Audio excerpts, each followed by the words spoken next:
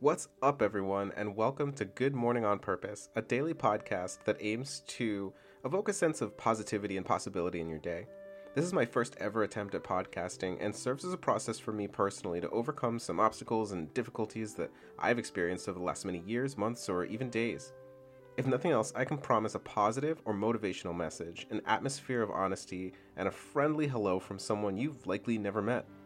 Although there are many things in life that are likely out of your control, your perspective is yours alone, and from that perspective, the choices we make and the things we think impact our daily outcomes.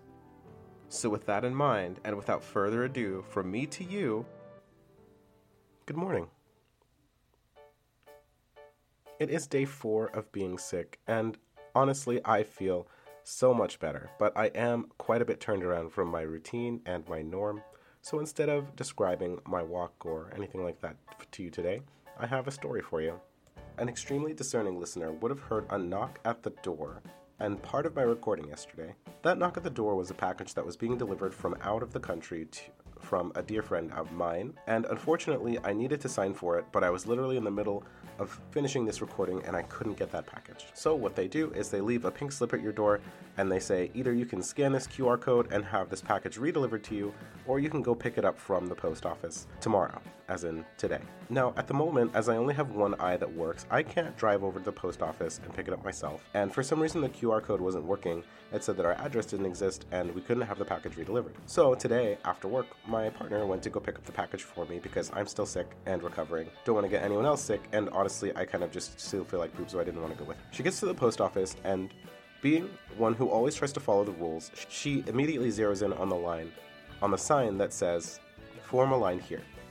She gets into that first line, but then sees that there's another line with a sign that says, "Package receiving," or something like that. She was telling me the story, I wasn't there. Anyway, the line is for receiving packages. So she goes from the first line and goes to the second line to receive her package. After a few minutes of being in line, one of the people servicing the first line shouts over to the people in the second line and says everyone in the package receiving line needs to form a line in the first line, the form a line here line. So everyone receiving packages, holding their pink slips, goes over to the first line again. My partner gets to the front of this first line, and when she does, she's received by the person who is operating the receiving packages line. She goes over to the receiving packages line and hands the lady her slip.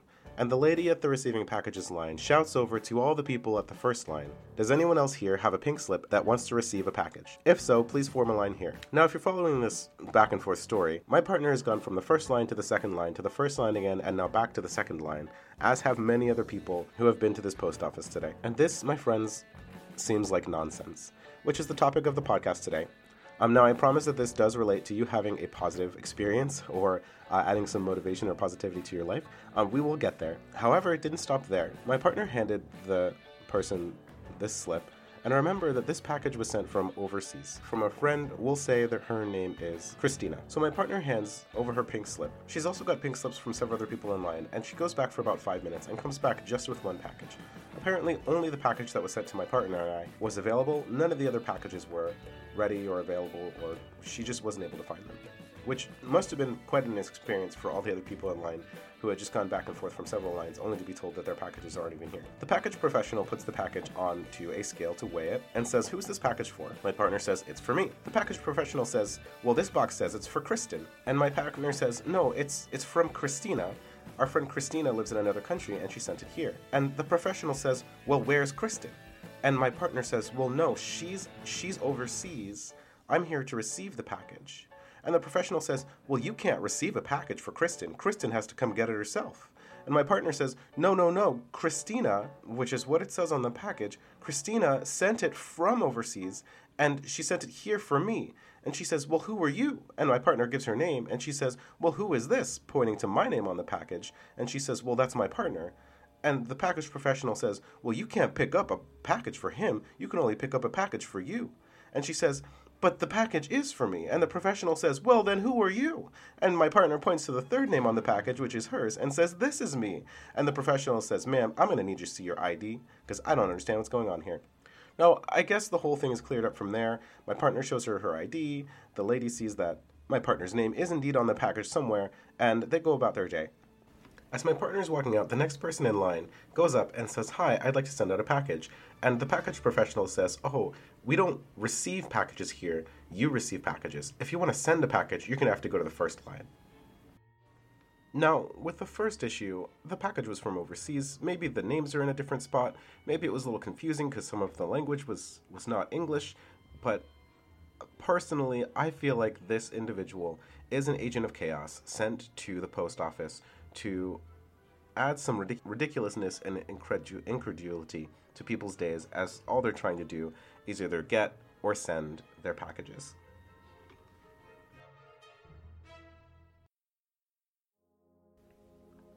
So, as I stated before, this whole scenario seems like nonsense, which is why it's a little silly and funny as a story. Now, if you know me really well, I both love and hate nonsense.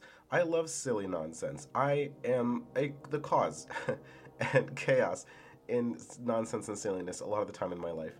However, there's a lot of nonsense that I really can't stand. I don't like drama. I don't like arguments that aren't getting anywhere. I don't like erratic, chaotic behavior that causes harm to people or generally makes people feel bad. Nonsense can be used in several different ways, and this is exemplified in some of the writing of Gilles Deleuze, a French philosopher.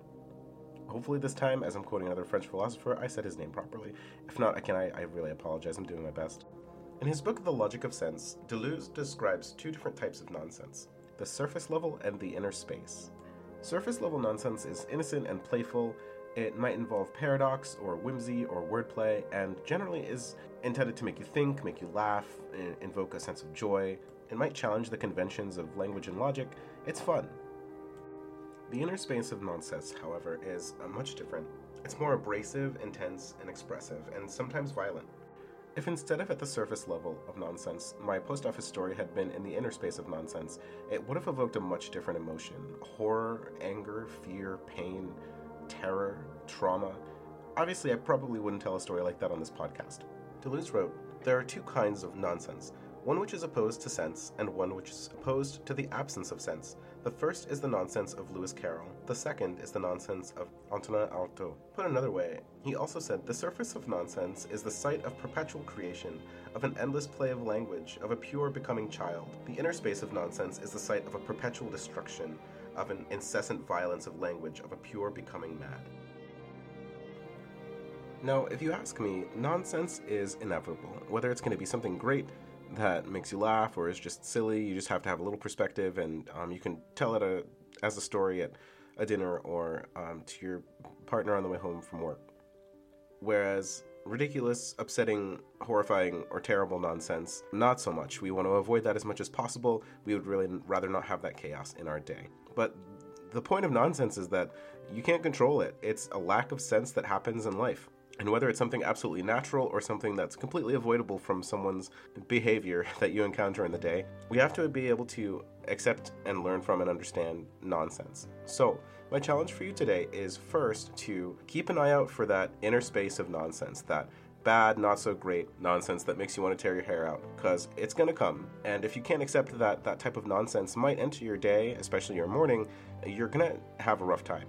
If you can avoid it, if you can learn from it, if you can get a handle on it, you'll be ready for it next time and maybe even understand where it's coming from. If nonsense is a divergence from something that is reasonable or logical, there may be a way to think around the situation or someone's perspective and gain an understanding of where it went from reasonable to unreasonable. And similarly, if there's some nonsense in your life that's really kind of harmless that you could find to be a little funny, or maybe someone else finds funny and you don't see the humor in it quite as much, lean into that type of nonsense because it's a lot better than the other kind. That surface level nonsense, we need a little bit more of that in our lives. And if you don't have much of it, find a way to incorporate it. Find a harmless way to make someone in your life laugh. Look up jokes on the internet until you find one that actually you think is actually so bad that it's really funny. Think of something ridiculous that happened in your day or your week and tell someone else that story. Even if it's not funny, it's ridiculous, it's nonsense. As I often say, we don't have control over most things in life, so if we can be prepared for nonsense, we can be prepared for anything in our day. And for me, being prepared for anything is part of how I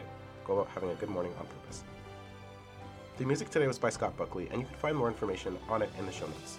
Tomorrow's going to be my 3-2-1 go day, and I'm going to try to find a way to add another element to it. Also, I am clearly on the upswing from being sick, so I'm looking forward to the next 7 episodes of this podcast being even better than the last, as the last few I have been able to show up even though I'm not at my best. Thank you for listening, and I look forward to speaking with you in the next episode.